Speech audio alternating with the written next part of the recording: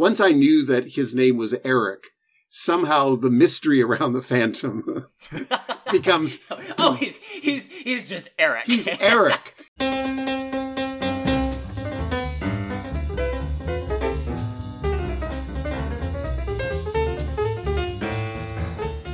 This is the Gospel of Musical Theater, a priestly look at some of your favorite musicals, with your hosts, Cathedral Deans and Musical Theater Queens, Nathan LaRude and Peter Elliott. Welcome to the Gospel of Musical Theater. Peter and I are ready to go deep with Phantom of the Opera today.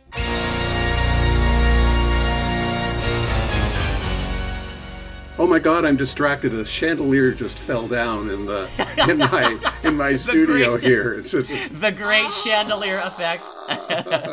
I remember going to see. So I'll just a very quick, and then over to you, kind of for your kind of how you encountered this material. I was obsessed with Phantom of the Opera when I was 13. I saw it in the Majestic Theater when I think I was 13 or 14. It blew me away. It's the first show I'd ever seen on Broadway. I remember everything about it. The visual effects, the music, it was just complete immersive theater. I was on a cloud leaving. It's like nothing I'd ever seen before. I remember particularly like the fall of the chandelier, like just astounded me. I went back and saw it on Broadway, maybe 15 years ago. I was, I'd moved to New York. I was in seminary. I was, the show had aged. I had aged. I was jaded. It was jaded. And my memory was, by that point, Phantom of the Opera has been playing on Broadway for like 25, 30 years. And the chandelier, like the big moment happens, the music builds. And it was like, like this slow, as we all like kind of like watch this thing lurch its way with no sense of terror. My sense is, this show has not, it is not the magic that I remembered. So I long to be re-enchanted by Phantom of the Opera. I think there is, and some of that's just the visual effects. The visual effects were groundbreaking in 1986 when it opened on the West End, 1988 when it opened on Broadway. I don't think they're as arresting anymore. That's kind of my sense, is that Phantom has kind of become a little bit of a kind of the old, it's a little bit of It's a Small World After All, like the visual effects that were astounding are no longer very astounding. There's an element of nostalgia maybe, but it's not quite the same spectacle that it was. Although I think it could be. Like I would love to see somebody remount Phantom of the Opera, maybe make some different visual choices and kind of recover some of the spectacle quality of it. Because I feel like I feel like this is a show that could be rediscovered in an interesting way. Yeah, Maybe. It's so when reading about Andrew Lloyd Webber's in his memoir, actually, even though it is, and yes, it's the production values, and I think it's what has drawn a lot of people to this show for decades now. And as we're recording this, I think it's still playing on Broadway, but about to close. Yes. Will close. I think they've extended the run a couple months because when they announced they were closing, everybody wanted to get tickets. Everybody wanted to go. I think April. It's scheduled to close in April now, and that may get pushed out if they can still sell tickets. Who knows? This thing is basically a moneymaker at the end of the day. Right. But again, another Cameron Mackintosh production for Andrew Lloyd Webber.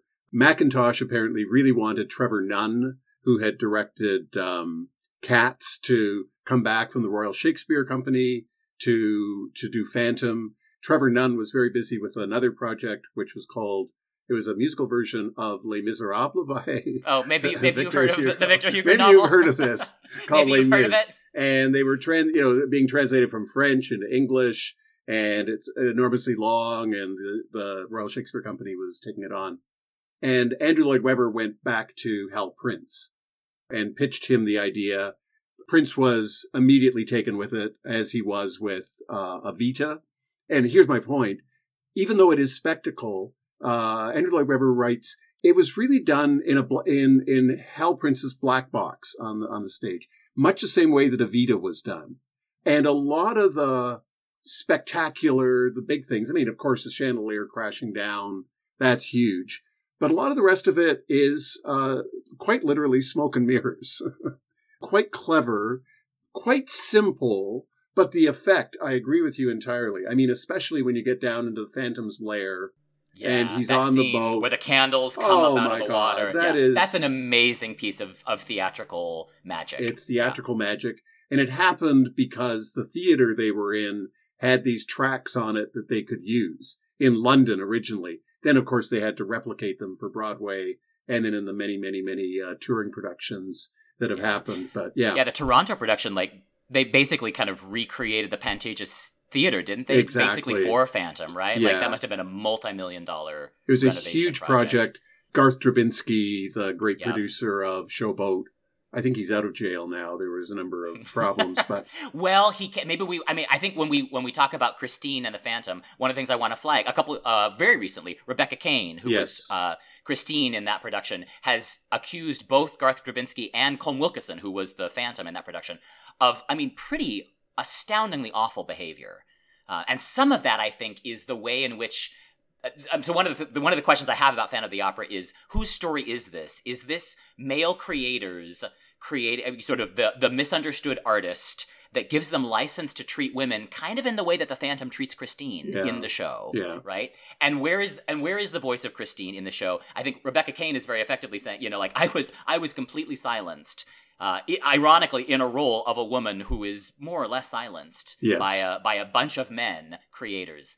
I think there's a second level of the Phantom story that's starting to come to the fore now. The women who have played this role, who are calling on the carpet some of the assumptions that have operated in the Broadway theater for centuries. This isn't just a phenomenon of the Phantom of the Opera, but this is a show with some interesting meta level stuff, particularly around people like Garth Drabinsky, who made particular choices as a producer in terms of how he brought this thing to the stage, and mistreated apparently a lot of people in the process. Yeah, and it's. Andrew Lloyd Webber, back to the autobiographical stuff, this was really a work of love for him, for his new wife. His first wife's name was Sarah. Slash protege. Yeah. Here again, right? Like the layers of autobiography and creation are complicated here. First wife's name, Sarah. Second wife's. So in his memoirs, he calls her Sarah too all the time. And then, I'm sure she loves that. Yeah, I don't think that goes particularly well. But she has this extraordinary range. Sarah Brightman. And he really wrote for Sarah Brightman for her voice. And it's a hugely challenging role for a diva. Yeah, vocally demanding. Very, very demanding, and a very specific voice. The other piece, just from his autobiography, and then let's get into it, but Andrew Lloyd Webber was buying old theaters in London.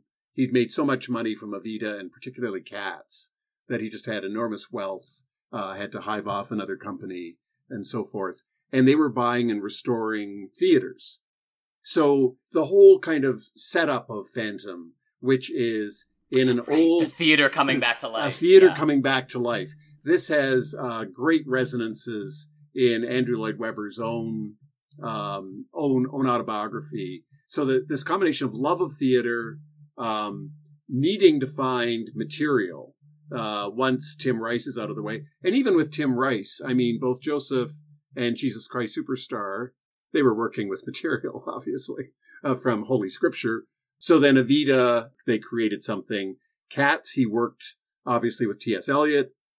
And so this play, which was in a fringe show originally, there were some British folks who were wanting to make a jukebox musical of Phantom of the Opera, taking the old movie, the Lon Chaney horror film. Yeah, exactly, and camping it up, kind of think Rocky Horror Picture Show.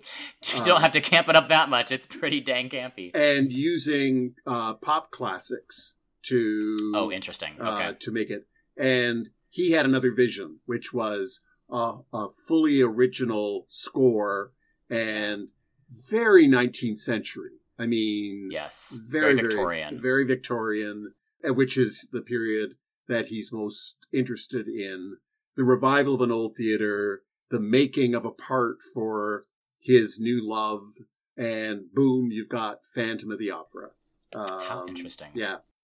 The movie, you watched the movie the other night. I've seen it and have remembered it. I've forgotten it almost immediately.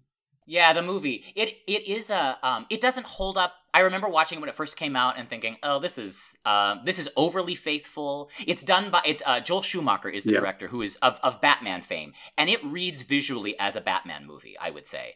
It's mostly very, I would say, almost slavishly faithful to the original material. Makes a couple changes, mostly to allow for extended dueling scenes or some version of a superhero movie to happen visually, which is interesting filmmaking. I think Andrew Lloyd Webber quite likes the film. it doesn't do anything particularly interesting to the story. It basically kind of replicates the stage play. The cast is mixed, I would say. Gerard Butler plays the Phantom. He's not a singer, and you can really tell he's not a singer. It's a disappointing vocal performance, although he's quite good, I think, in the role, physically, certainly. Emmy Rossum is Christine. Also, I didn't realize this. She's 17 when they filmed it. Ooh. So, yeah, she is. I mean, so at one level, I just want to think, here again, right? Like, you've got a 17-year-old playing the role of, I think Christine is meant to be about, I don't think she's 20. She's very young. The Phantom is, I think, the age of Madame Giry. I mean, the film goes into a little more detail in terms of the backstory there. But he's old. He is literally old enough to be her father. He becomes a weird kind of quasi-father figure. Yeah. Gerard Butler, I think, was 34. Patrick Wilson is Raoul. I think he was also 30. So a 30-year-old and a 34-year-old playing romantic scenes with a 17-year-old who is, mostly like she's delivering on the notes. She hits the high E's that are required of her. But she's clearly, my sense is like she is very much a 17-year-old in that film. So the best thing about the film is Minnie Driver as the diva. She is eating the scenery out of the role of Carlotta. She's way better than I remembered. She's the only one that doesn't do her, mostly she doesn't do her own singing. They had her dubbed, but she camps the hell out of that part. And she's great. She is great. It is a great camp performance. And it's, in some ways, I think like that film might grow up to become something like a Rocky Horror Picture Show, kind of a camp classic. And that's actually, one of the things I want to think about with Phantom of the Opera is, I think Andrew Lloyd Webber is trying to do heartfelt Victorian romance. Yeah. I think he takes the material very seriously, and he wants us to take it seriously. And at one level, I think, okay. And at another level, I think, this is camp. Yes. Almost definitionally camp. Yes. I want to say in the best possible way, right? I think it's Susan Sontag's definition of camp, right? Almost a sort of overly loving homage to, it's something that you love deeply, but then can kind of send up out of love. Ballet is camp about love. I forget the quote. We've used it on another episode. Ballet is, Phantom of the Opera is in some ways camp about opera. Yes. It's opera camp. It is a love letter to opera. It's a love letter to everything opera represents: Gothic architecture, Victorian drama. It's camp, we might say, about Svengali relationships between male creators and their female proteges. That's where it starts to get, I think, potentially very complicated in terms of some of the gender politics, some of the weird sexual undertones, maybe not even undertones, very explicit sexuality of this role. There are things I think like this is. It not unlike My Fair Lady, not unlike Carousel. It's presenting a version of a male-female love story that I think has not aged well, and that I have a lot of questions about, like who is being served by this story about an older man and a younger woman, and the artistic/romantic relationship that develops between them. One way that we could read Phantom of the Opera is he is an incredibly abusive boyfriend, psychologically certainly. So there's an ick factor and there's a creep factor to that relationship and to the material that I want to think about really clear-eyed, and it's a spectacle. Spectacle. It's kind of I don't know, like there's a piece of me that really loves Phantom of the Opera. Yeah, like it works theatrically in a really interesting way. Well, and it's worked theatrically for tens of thousands of people. Like you cannot argue with this show's success in terms of the audience coming back. It's a dress-up evening for the most part. People feel like they're going to the opera, even though it's a rock opera. The genre that Andrew Lloyd Webber kind of pioneered with Tim Rice. Invented in some ways. Yeah, and the opening. I think the opening of the show, and I think this is largely due to Hal Prince, is brilliant because you're expecting spectacle, and you go in, curtain goes up, and it is. They're selling off a theater, right? Yeah, it's almost a cold open. I mean, I think it literally, the curtain rises and there's no music, right? Yeah. It's the gavel hits, lot 6, whatever it is. Yeah. It's this auctioning off all of the detritus of the Victorian era in the kind of, it's a dead theater, basically. Lot 666, then, a chandelier in pieces. Some of you may recall the strange affair of the Phantom of the Opera, a mystery never fully explained. We are told, ladies and gentlemen, that this is the very chandelier which figures in the famous disaster. Our workshops have restored it, and fitted up parts of it with wiring for the new electric light, so that we may get a hint of what it may look like when reassembled. Perhaps we may frighten away the ghost of so many years ago with a little illumination. Well, it's brilliant to start that way because that allows the spectacle to build. If you'd begun with a huge number, you had nowhere to go. But beginning sort of in a very spare way, the black box is kind of just revealed for what it is on the stage. And then, the chandelier comes crashing down. Comes back to life. Comes back to life, Zoom, goes up. And preside, it takes, I remember, I'm getting a chill coming up my spine as I'm thinking about it, right? Like, it comes back together in sort of herky-jerky way, but then makes its slow climb up to the top of as the theater is kind of transformed around you. I mean, that's my memory of it, right? Yeah. Is that by the end of that, it's the overture, right? Like, where the theater is created, and by the end of it, you are in the world of Victoria. I mean, you're in the Palais Garnier in Paris, or some version of it, right? This beautiful world, Victorian high drama at its best, and the opera that it's Hannibal, right? Then the opera begins, and you are in this kind of theatrical fantasy. Yeah. It's really effective theater.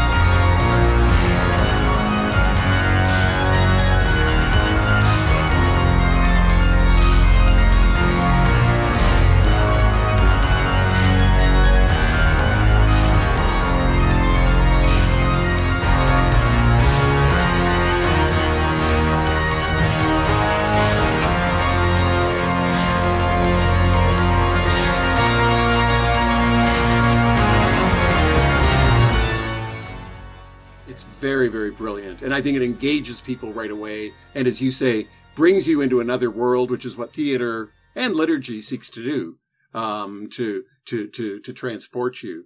And then really what unfolds at a very simple level is a love triangle. But it's a weird and troubling... It's a creepy love triangle. Yeah, it's a very creepy love triangle. I mean, so this young man shows up, he's the new patron of he recognizes, he and his childhood, so Christine is this, what is she? She's an orphan. Understudy, ballet dancer. She's, I think she's 15, 16, 17. But remembers this guy from her youth. They rekindle a kind of childhood romance. Although even from the outset, right? He is very wealthy. He's the count with all this money. And you see it in the film, right? Like the way that all the ballet dancers are basically being offered to these men as a kind of, here these girls are in their skimpy little ballet costumes available for you, gentlemen. Yeah. So, I mean, from the outset, she is kind of offered as a product. To Raoul. Yeah. Yeah. Who's got the money. He's the patriarchy. Yep, he's the patriarchy. He's the patriarchy. He's the path that love stories are supposed to follow. I mean, if you're Eliza Doolittle or if you're Christine and you can fall in love with someone with money and status and wealth, bingo, that's what you want to do. He's Freddie Hill in some way. He's Freddie and Freddie Hill. And he's, he's also good looking, kind. I mean, in the movie, he literally rides around on a white horse. I mean, he is the romantic hero. He's the prince. He's Patrick Wilson. He's oh gosh, he's gorgeous. Yeah. I mean, he sings beautifully. He gets all I ask of you. I mean, he is the romantic. He's also a little boring, a little dull, a little safe, right? I mean, the kind of the sexual politic in the middle of Phantom of the Opera is, I think the audience is very much meant to side with the Phantom. We kind of hope that she will, I suppose, choose him, right? I mean, that's where the sexuality is. That's where the conflict. I mean, he's the inaccessible, damaged, literally disfigured, genius, but he treats her horribly. Right. She has this weird, I mean, I guess at the outset, we're meant to understand that he's been somehow teaching her. He's been her voice teacher. It's not clear to me, does she literally think it's the ghost of her father? She refers to him as her angel of music. Insolent boy, this flame of passion, basking in your glory.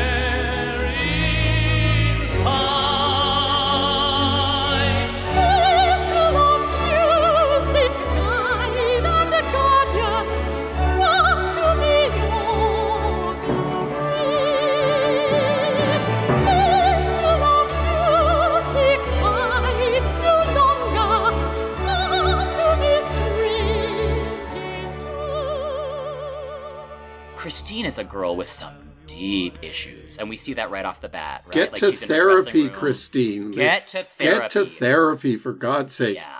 She's mourning her dad. Yeah. She's being taught vocally by this Svengali like guy who I don't think she ever sees. One of my questions is like, how long, like he got to as I understand the backstory from the film, like he's been living in the opera for like, 20 years? I mean, he's got a lair down there. So conceivably, he starts tutoring Christine when she's like, I'm guessing like 9, 10, 11, 12. Yeah. I mean, this is kind of Gigi a little bit. Yes. Right? Like, it's creepy. I think it's very creepy. I think he's been tutoring her. He's been a kind of father figure to her in a ghosty kind of like, the whole thing is, I mean, Andrew Lloyd Webber does say in one of the interviews, like, the story does not hold up. Don't try to analyze this thing. Like, just trust that it works theatrically. Because when you start pulling this thing apart, and he's right? Like, there's plot holes everywhere in this thing. So maybe this is putting too fine a point on it. Except that I think at the bedrock of the relationship between Christine and the Phantom is this Svengali kind of mentoring relationship / father relationship that becomes then a romantic relationship. But it's like she is literally abducted by him. I mean, we might say, at least certainly musically, raped by him. I'm getting a little bit ahead of myself. We should stay with the early material. But when we get to Music of the Night, like I really want to think about what is that song trying to do? Yeah, and what's the backstory? Who is the Phantom? Like apparently in the original novel and in the plays, his first name is Eric, which I don't know about you, but there's something about once I knew that his name was Eric, somehow the mystery around the Phantom becomes. He's just Eric. He's Eric. It's Jim. It's Jim the Phantom. Exactly. But also then just to spell out the backstory, as far as we know it, disfigured in some way. I think from childhood, he talks about how his mother made him wear a mask, almost, I guess as an infant, right? So the face which earned a mother's fear and loathing. His trauma story is, I was ugly to my mother. She made me cover this up. I have always been a figure of, I've always been reviled because of my physical appearance. And I think that begins one sympathy for him. And then I think we have to begin to move into the whole world of disability, identity, and so forth. The having to cover up a physical feature that others would see ugly. I mean, theologically, I want to go to Jesus touching lepers to heal them, and the isolation that comes from physical disability. So, and knowing that, and I think the audience kind of knows that because he's got the mask on, and there's something that has put him down in a dungeon. He can no longer show his face publicly, and he's brilliant. He's a genius. He's a genius. He's a musical genius. He knows a lot of stuff. His lair is filled with interesting... he's an architectural genius. Yeah. Mechanical genius, I think, right? Like he's built himself a whole kingdom down there. I mean, here again, right? Like, how did he get all those fucking candles down there? I would, but the thing does not hold up, right? Like, it's not.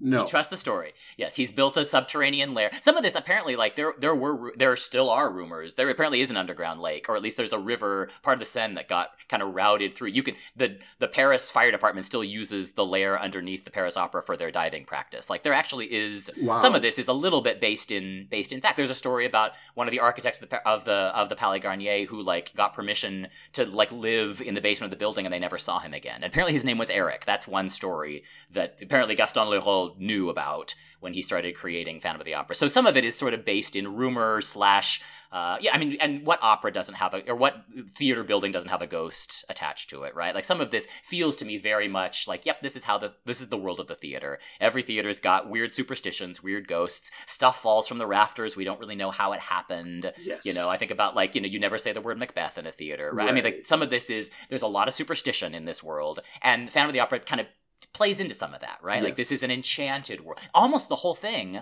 takes place inside. I mean, this is Hal Prince's Black Box, right? It almost all takes place inside the theater. Yeah. Like there's one scene where she goes to a graveyard, but that's about it. So it is a seamless world that is completely the Phantom's world, right? He has total control. It's like his little dollhouse. He can get anywhere he wants to get. He can appear to Christine maybe for years as a kind of, mentoring figure. He's basically manipulated this whole world so that she can now kind of have her moment in the, he makes the curtain fall so that Carlotta gets knocked out. I mean, he basically stages her debut, we might say.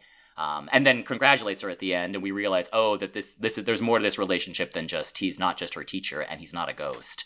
He's a man with some deep psychology. So we have a really complex character in Eric and the Phantom that I think immediately is interesting to the audience. Like, who is this person? Who is this guy? How is he doing what he's doing? And then I think there's something about, and you can tell me if I'm getting too edgy here, the complete creepiness of the sexuality that is also alluring to the audience.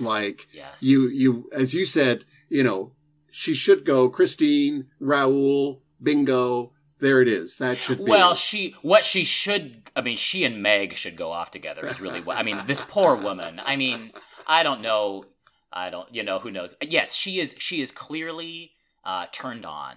Right. And at one level, I think she is musically, so much of the nature of the relationship between Christine and the Phantom is the power of music. Here, it's like, I'm not going to but like, to me, it's hard not to pull that apart from Andrew Lloyd Webber and Sarah Brightman. Exactly. I was just going to say the same thing. I think I have no evidence. They've never sat down on the therapist's couch with me. But my sense is he's kind of an ugly guy who got the beautiful girl because he was a musical genius and wrote incredible music for her to sing.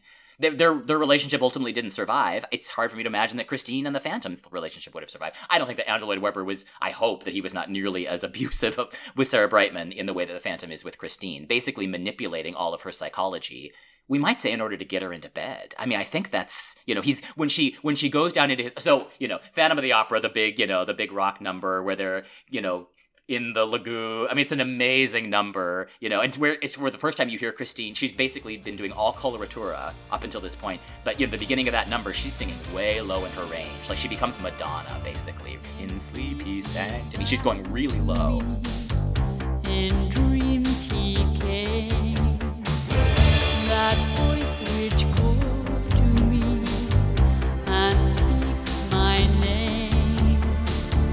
And do I dream again? For now I find the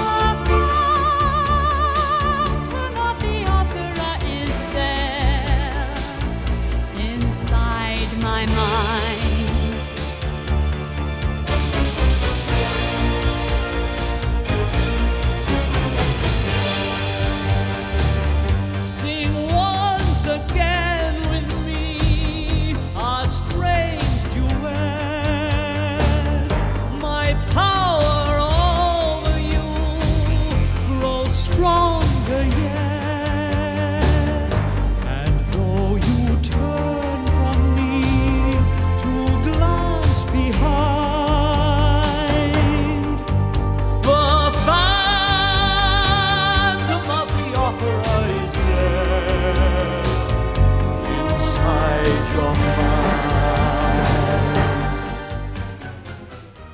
So the whole musicality of the piece shifts in a very interesting way during that number. That song is about sex. By the end of it, right? Like she's going full on. It's her highest notes. Christine, she hits a high E at the end of that thing. It's the highest note in the piece. That is a stratospheric note for a soprano to hit, and it's orgasmic, right?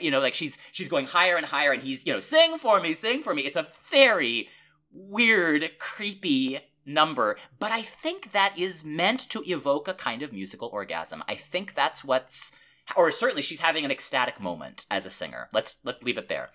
Then he turns around and sings Music of the Night, right, which again, right, begins as this kind of seductive lullaby almost, but ends, she, at the end, the big high point of the number, he has his high note, he reveals to her this wax doll that he has made up to be, it's her. She sees herself as a bride, right? So it's like, what the hell is that? Like, is that he's got a wax doll of her in his lair, dressed up as a bride? She faints. I mean, all of this is like, this is pure Gothic. That's, Sure. I mean, this is Bluebeard. This is, like, all of this is just pure Gothic. She faints, loses consciousness. Apparently, he does not take advantage of her, although we kind of get a morning after scene. She wakes up and kind of wonders, like, what happened to me? And you wonder, like, like, what happened to her? What did he do to her? I remember there was mist, swirling mist upon a vast glassy lake. There were candles all around, and on the lake there was a boat. And in the boat there was a man.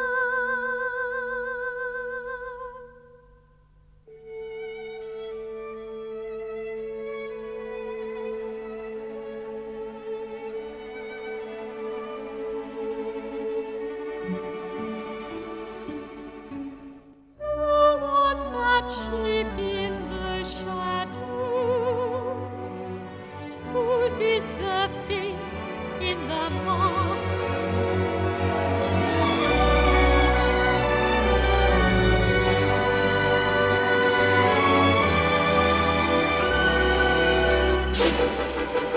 Damn you!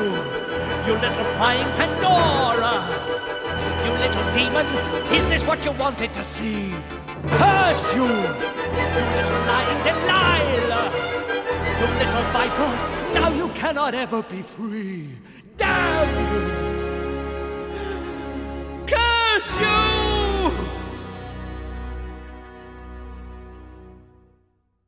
Well, and the original film, remember, is a horror film. Yeah. And this is really Penny Dreadful in so Yes. many ways. This is Victorian schlock.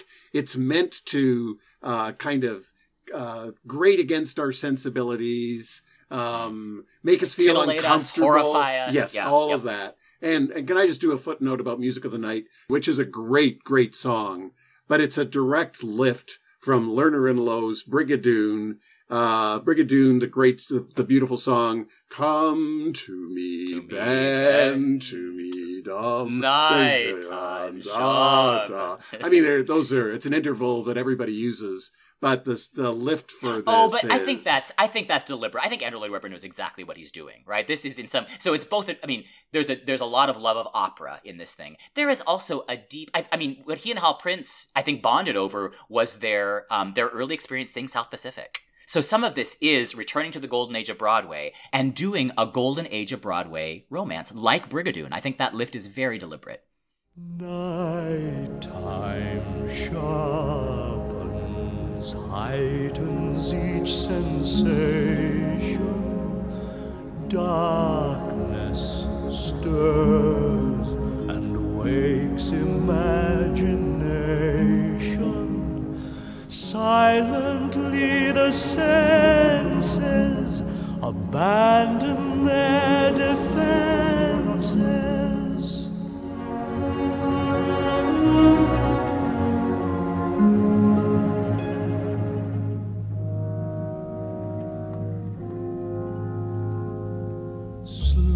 Slowly, gently, night unfurls its splendor. Grasp it, sense it, tremulous and tender. Turn your face away from the garish light of day. Turn your thoughts away from cold, unfeeling light, and listen to the music of the night. Close your eyes and surrender to your darkest dreams. Purge your thoughts of the life in you before. Close your eyes, let your spirit start to soar.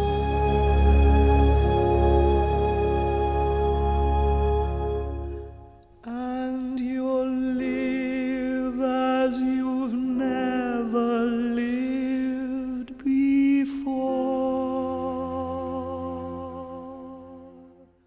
So in the first song, the Phantom of the Opera, the refrain is, the Phantom of the Opera is there inside your mind, right? So there's this sense of Eric being a real human being, but also somehow he's got in her brain, right? Yeah, and she's not quite sure, like, am I dreaming? Is this real? Is this the ghost of my father? Is this an angel of music? Is this a projection of my psychology? Or is he just literally a guy who lives underneath the opera and just kidnapped me and is now going to have his way with, I mean, like, I think there is for Christine this deep sense of fear, but also we're meant to understand she is enticed by him. Yes. Completely and that's compelled. what Music of the Night is about. And it's a great seduction song in so many ways. It was in 1988 at the Olympics, the Winter Olympics in Calgary.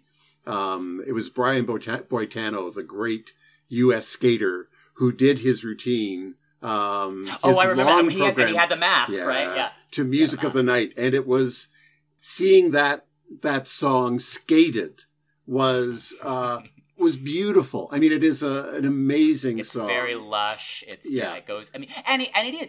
It's a, we might say, almost a hymn to the power of music. I mean, that's what it's about. Well, music and the night, right? Like, I mean, like, nighttime sharpens, heightens each sensation. Like, things can happen at night. The whole set is lit with candles. They're underground. Some of this is, I mean, as you say, it's about the power of seduction, but the power of music, and we might say theater, right? I mean, what is that song evoking but being in an entirely dark space with very focused lighting, being literally sitting in the dark and watching something happen? That, I mean, I think so. Yeah, the Phantom Eric is seducing Christine. The Phantom is seducing the audience. Yes, Andrew Lloyd Webber is seducing the audience. Well, and I think taking the audience to our deep unconscious, right? To the darkness within, to the layer, the layer that is within us, that is both entranced by the disfigurement and attracted by it and repelled by it, all in the context of music and candlelight. Like the plot takes the audience to a very deep place within, where even our least beautiful attractions are given some space to breathe. Yeah, I think what the Phantom is kind of saying to Christine is, give into, like, you want this. Yeah. Right? This is why this relationship is at once so deeply troubling to me, and also, like, I recognize something really familiar. Because he's right, she does. There is something in her that really wants this. And he is manipulating the hell out of a very fragile person and telling her what she wants, which is him. I don't know. So I said before we got on, I became obsessed with this musical when I was 13 years old. I just, in the last hour, I got to catch up with a friend of mine who was the girl who got me into Phantom of the Opera. She and I were both kind of, we were obsessed with it together when we were 13. We've been friends. We've been friends since we were in fourth grade. We've been friends for a long time. I was in love with her, right? For most of my childhood, I was deeply in love with Anna. In the way that a gay boy can be in love with his best friend. She was she was enticing. She was. It wasn't sexual, but it wasn't not sexual. I mean, this is not the time to go into the deep psychology of why gay men fall. So I'm just going to bracket all of this. But I asked Anna, here we are 40 years old, right? We haven't talked about Phantom of the Opera in years. She knew I was doing this podcast. And I said, do you have a sense of what it was about this show that was so, and she kind of rolled her eyes like, oh, how deep are we gonna go, Nathan? But it's like, because I recognize some of this too. She's like, yeah, a lot of my issues with men I can probably trace back to Phantom of the Opera and something. And I was like, yeah, me too, right? Like, I think there is something that I'll just say, as women and queer men, I think we recognize something that's happening. The Phantom is a very queer character in a certain kind of way, right? Hiding behind a mask. There's something about him that the world doesn't understand.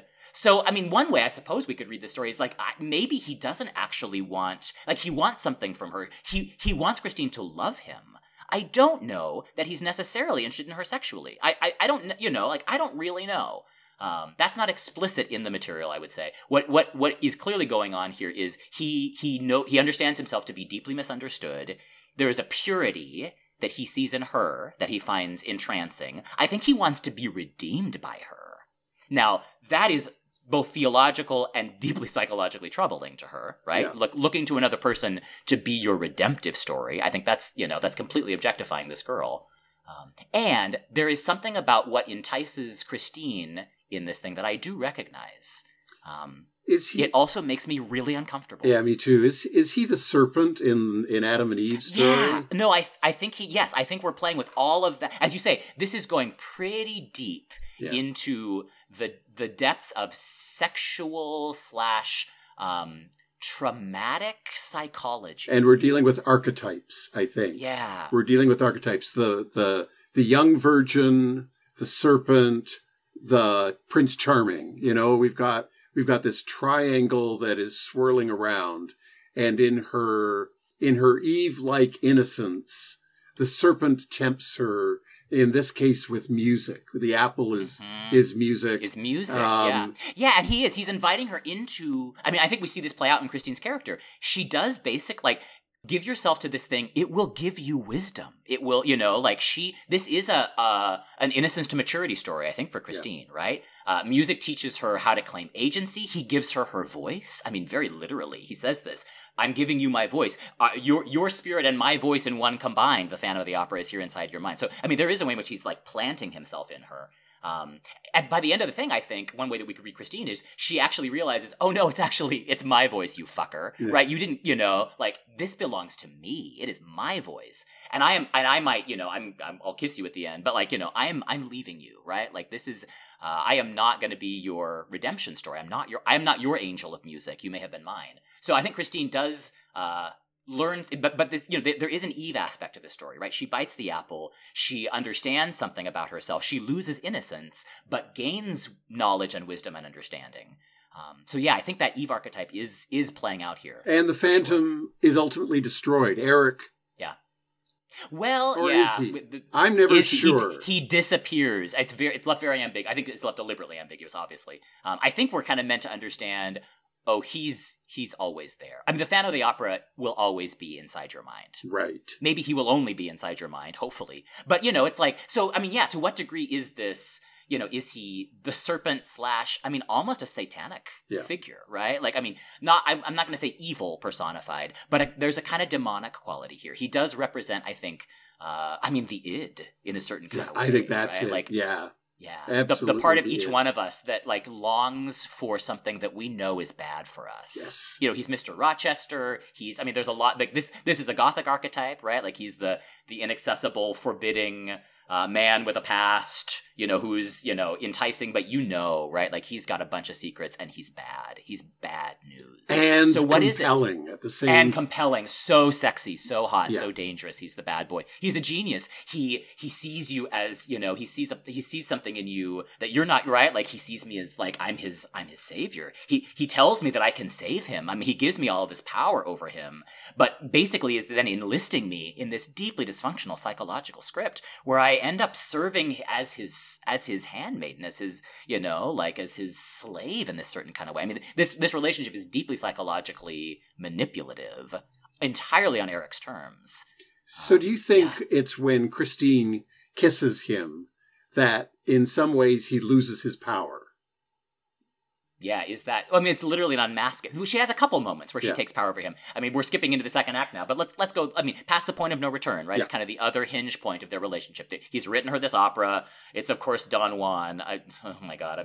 Let's not even... At one level, it's the opera that he writes for her is incoherent in every... I don't really understand. I guess it's supposed to be a version of Don Giovanni.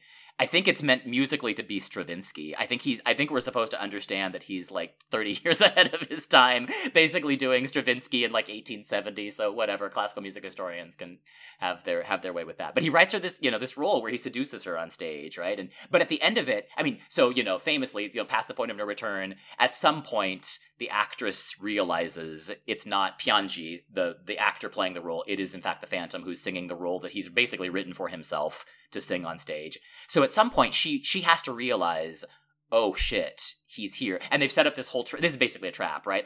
There are men who have their guns trained on him. She knows that it's kind of up to her now to basically spring her own trap, right? She's got to figure out a way to keep him she has to enthrall him long enough for him to let his guard down so that basically the police can shoot him, right? Like this is her own release. And so at some point in the thing, I think the stage direction is she calmly removes the mask, right? Like he is so in her thrall that she's able to reach over, reveal to the audience, this is not the actor that you thought, right? This is the guy. They all gasp, right? He disappears. That's how the thing starts. But yeah, I think that's her moment of agency. Yes. Right? When she takes control of the relationship, she seduces him in the point of no return. Now, I think that's a complicated seduction, right? Is that she's actually doing the thing that she wants to do, or is she lying, right? Has she learned her lesson well? Lost her innocence, and now she too can use music to seduce. She can use her voice to convince him that she is his, when in fact what she's going to do is turn him over to the police and be released from this toxic relationship. She takes the mask off. She unmasks him in front of everybody. That's her moment, I think, of power, if there is one. The point of no return. No going back now. Passionately has now at last begun.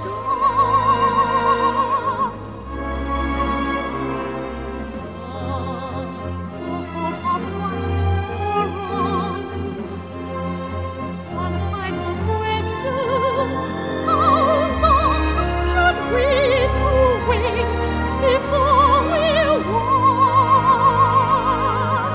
When will the blood begin to race the sleeping barbers into bloom? When will the flames at last consume us? Past the point of no return, the final threshold, the bridge is crossed, so stand and watch it burn. We've crossed the point of no return.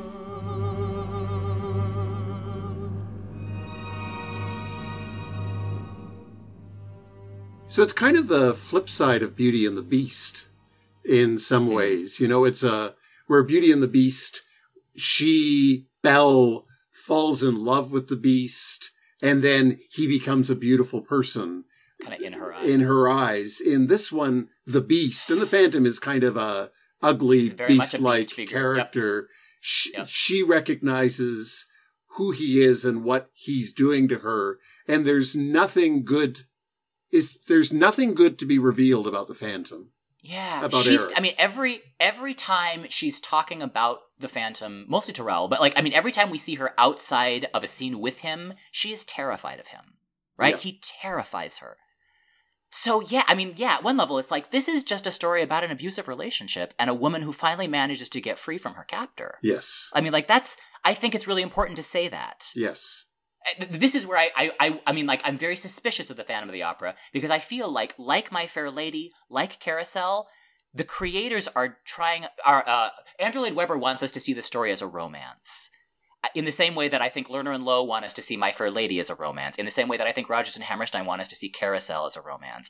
And I think it's very appropriate for us now to kind of look back and say, yeah, no. Yes. That's actually not a helpful story, particularly to tell women. Like, this is not a helpful script to give to women in terms of navigating relationships with men. To understand that somehow Christine's love can redeem the Phantom?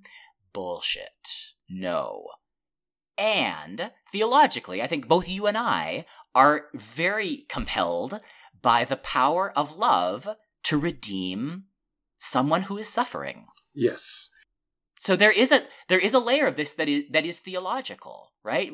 Self-sacrificing love is what Jesus says, that is what we're called to as Christians.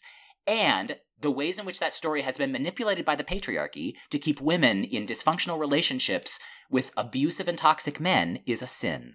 I think that's evil. I agree. I think that's wrong. Well, and I also think it does a disservice to men that Yeah. either you have to be Prince Charming, you have to be Raoul, who's offering security, or if you're not that, you are a disfigured, lecherous, creepy old dude living I'm thinking of Caliban from the Tempest. Yeah, from the Tempest. Crawling around on his belly, very earthy. And I hope that for men and for women, but just speaking for men for a moment, that there's an integration, right?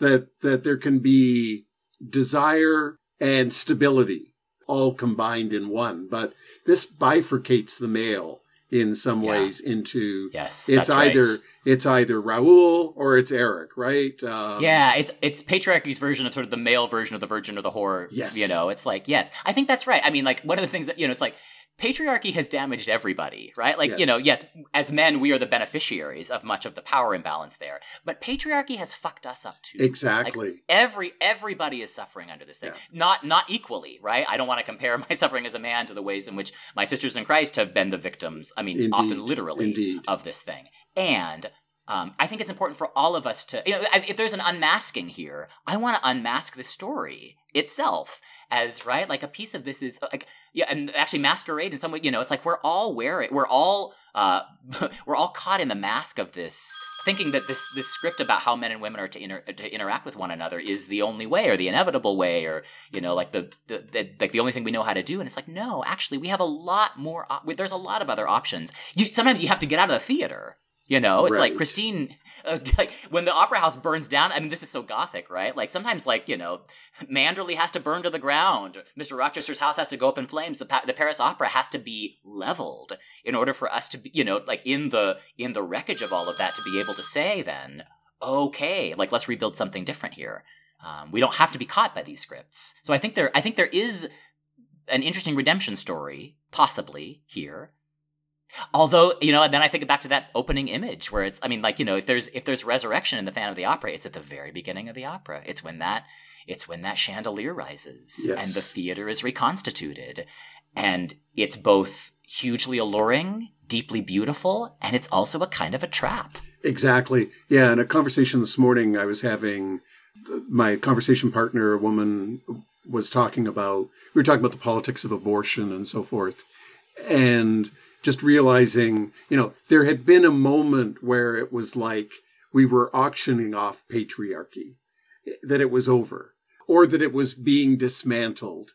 And then the chandelier rose, and we're back into, and thing in both U.S. and in some ways Canadian politics, we're back into a very patriarchal leadership style. I mean, the last two presidents in the United States are both men in their late 70s, holding very different views, but the patriarchy... Nighttime sharp. The patriarchy raises, the chandelier is up again, and we're back into this same shit that we've been in with both men and women, and absolutely women who have been physically, emotionally scarred, in many cases killed because of the excesses of patriarchy, and males in another kind of way deeply damaged by the excesses of it, and by not allowing, and just back to,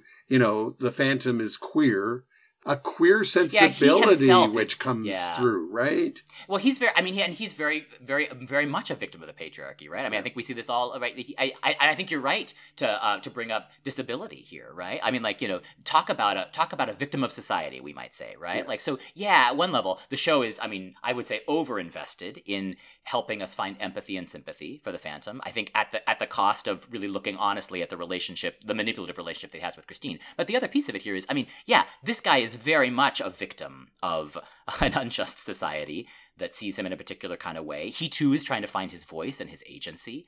And the patriarchy doesn't give him a lot of options. I mean, he's doing, I suppose, the best he can with what he's. I know, right? Okay. He's put away. He's put out of sight. I mean, there, I think you're right to look at the stories of the healing I think about the healing of the demoniac in the Gospels, right? When we look at Jesus' healing stories, almost invariably, it's not just the magic-y bits where he takes away the disfigurement or the blindness or whatever it is. Almost always those are stories about restoring somebody to community, right? That's the healing that Jesus offers to those whom Jesus heals. He restores them to their community. And that's what Eric, I think, is longing for, right? Like, it's not just the disfigurement. He wants to be upstairs dancing with everybody. He wants to be making music, community. And music is, what is music? Music is, if we're all deeply connected, as I think we are, because we're part of the earth, music is one of the times that human beings actually feel the interconnection, not just the musician. If you and I are both musicians, we know the free zone that happens when you sing with a choir and you are one, or you're in a theater. Instrumentalists know this when they're playing something. Suddenly, you feel the vibration. You feel the vibration, in your body. Yeah. And the audience feels it in liturgy, in a moment when the organ swells, the descant hangs in, the congregation is singing, the church is alive. You know you're connected with each other deeply and with God. This is the power of music. It's interesting, isn't it, that so much of the really powerful music in Phantom of the Opera is literally organ music. What other Broadway musical uses the organ to... And so how much of that is, deliberately evoking... The movie actually does this even more than the stage show does it. So many of the scenes are reset from the dressing room to the chapel in the film. It is literally playing with ecclesiastical architecture, I think in a way that is meant to suggest church is basically the same as the theater. It's like if the chandelier is rising and patriarchy is being beautifully reconstructed before our eyes, like what institution is more implicated in that than the church, with all of our Gothic architecture and our beautiful stained... To your point, the power of music in a space like that.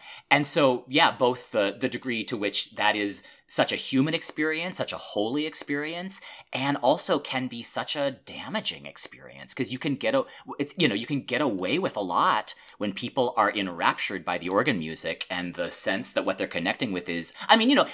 The Phantom says, "I'm your angel of music." Isn't that just another version of saying, like, I'm Jesus to you? I'm God, like I am. This is about men who are using scripts of religion to abuse power. Well, I am God for you. And just to give a moment to the Phantom, having been deprived, having been shunned by human community, his desire for connection comes out monstrously in his lust for Christine, his desire to possess Christine.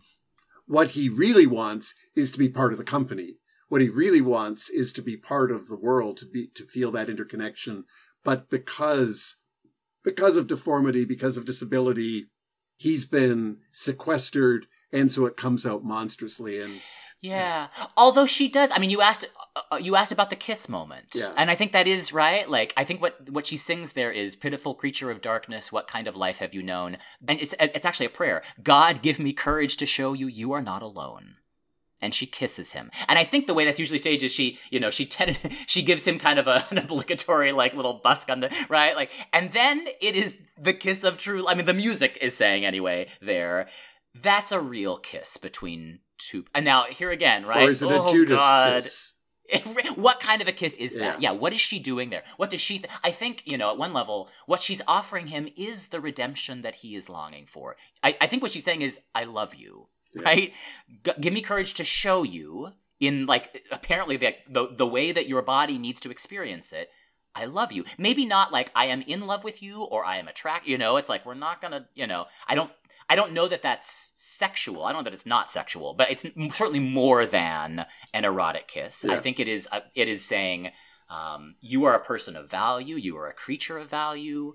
You are created in the image of, it's like I can wax as theological as you want me to there. But, something about that is just human connection, right? Like, you're not alone. You're suffering. You shouldn't be, I see you. I see what's happening. And I love you because of and in spite of everything that's happening. Now, is that a moment of forgiveness? That it starts to get a little complicated. But, because he's not asking for forgiveness, right? Like, he doesn't seem to be aware that he has treated her abominably. Does it matter? I don't know. It is a certain release moment. Because what he then does is releases her lover, right? Like, the two of you need to get out of here. He releases them. He lets them go. He sets them free, we might say.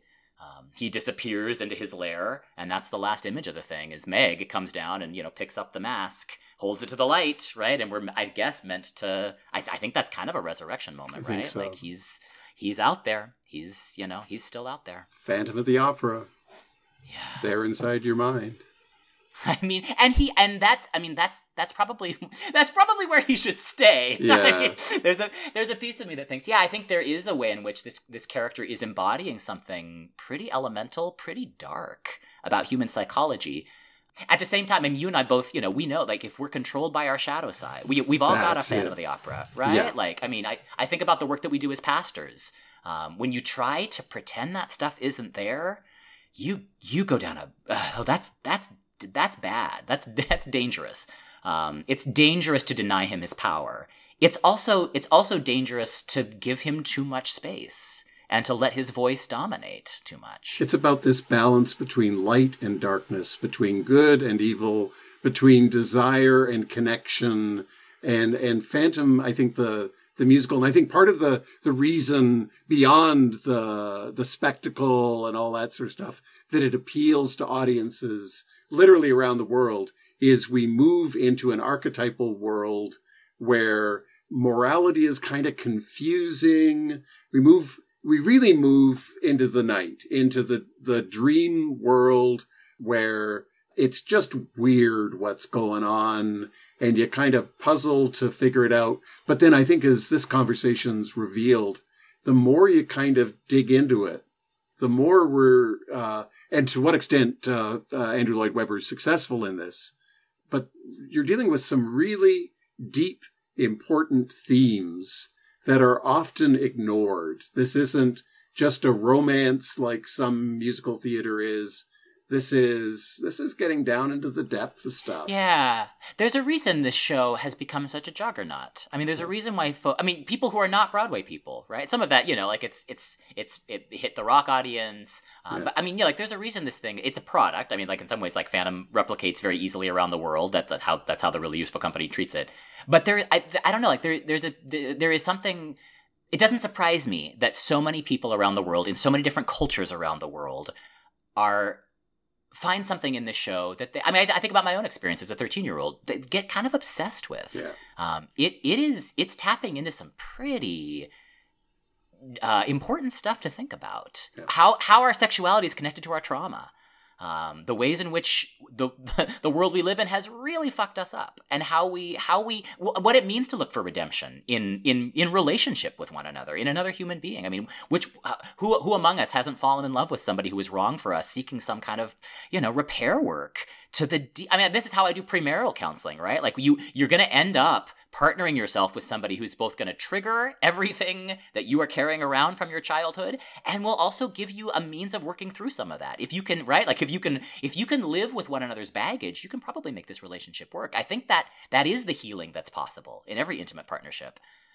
It's also, it's such rife territory for huge kinds of physical, spiritual, psychological damage. You can easily get to the point of no return. Yeah. Well, write to us and let us know what you think about Phantom of the Opera, for heaven's sakes, gentle listeners. Yeah. It's a fun show. And, that we haven't really talked about the sort of the whole subplot of Carlotta, the diva, which is where actually, if there's anything... This is fun, this part. This is the fun part of it. And actually, is the campiest part of the whole thing. And there is a piece of me that thinks, like, maybe the best way to experience Phantom of the Opera is schlocky camp, taken to the nth degree. I think Andrew Lloyd Webber, there's a certain kind of wisdom in don't overanalyze this is material Penny Dreadful. This is horror movie. Penny Dreadfuls. Like, have a good time. Yeah. Go there. He's playing with some levers on his organ that are pretty deep, but he's also writing some great opera pastiche. And Carlotta gets some amazing notes, and it's a fun role. There's a lot of just really fun, silly stuff in Phantom of the Opera. And the music is really compelling, even if some of it's direct lifts from Lerner and Loewe. Some of it's direct lifts, some of it's a little derivatory. I don't know that everybody with a musicology degree necessarily finds it particularly sophisticated, but at the level of, pop ballads, it's hard to... It's hard to beat Music of the Night. It's hard to beat All I Ask of You. It's hard to beat Masquerade. This is pretty good writing. They're fun tunes. There's some bops in this thing. All right. Until next time. Right. Until next time. Okay. The Gospel of Musical Theater is a production of Trinity Episcopal Cathedral in Portland, Oregon.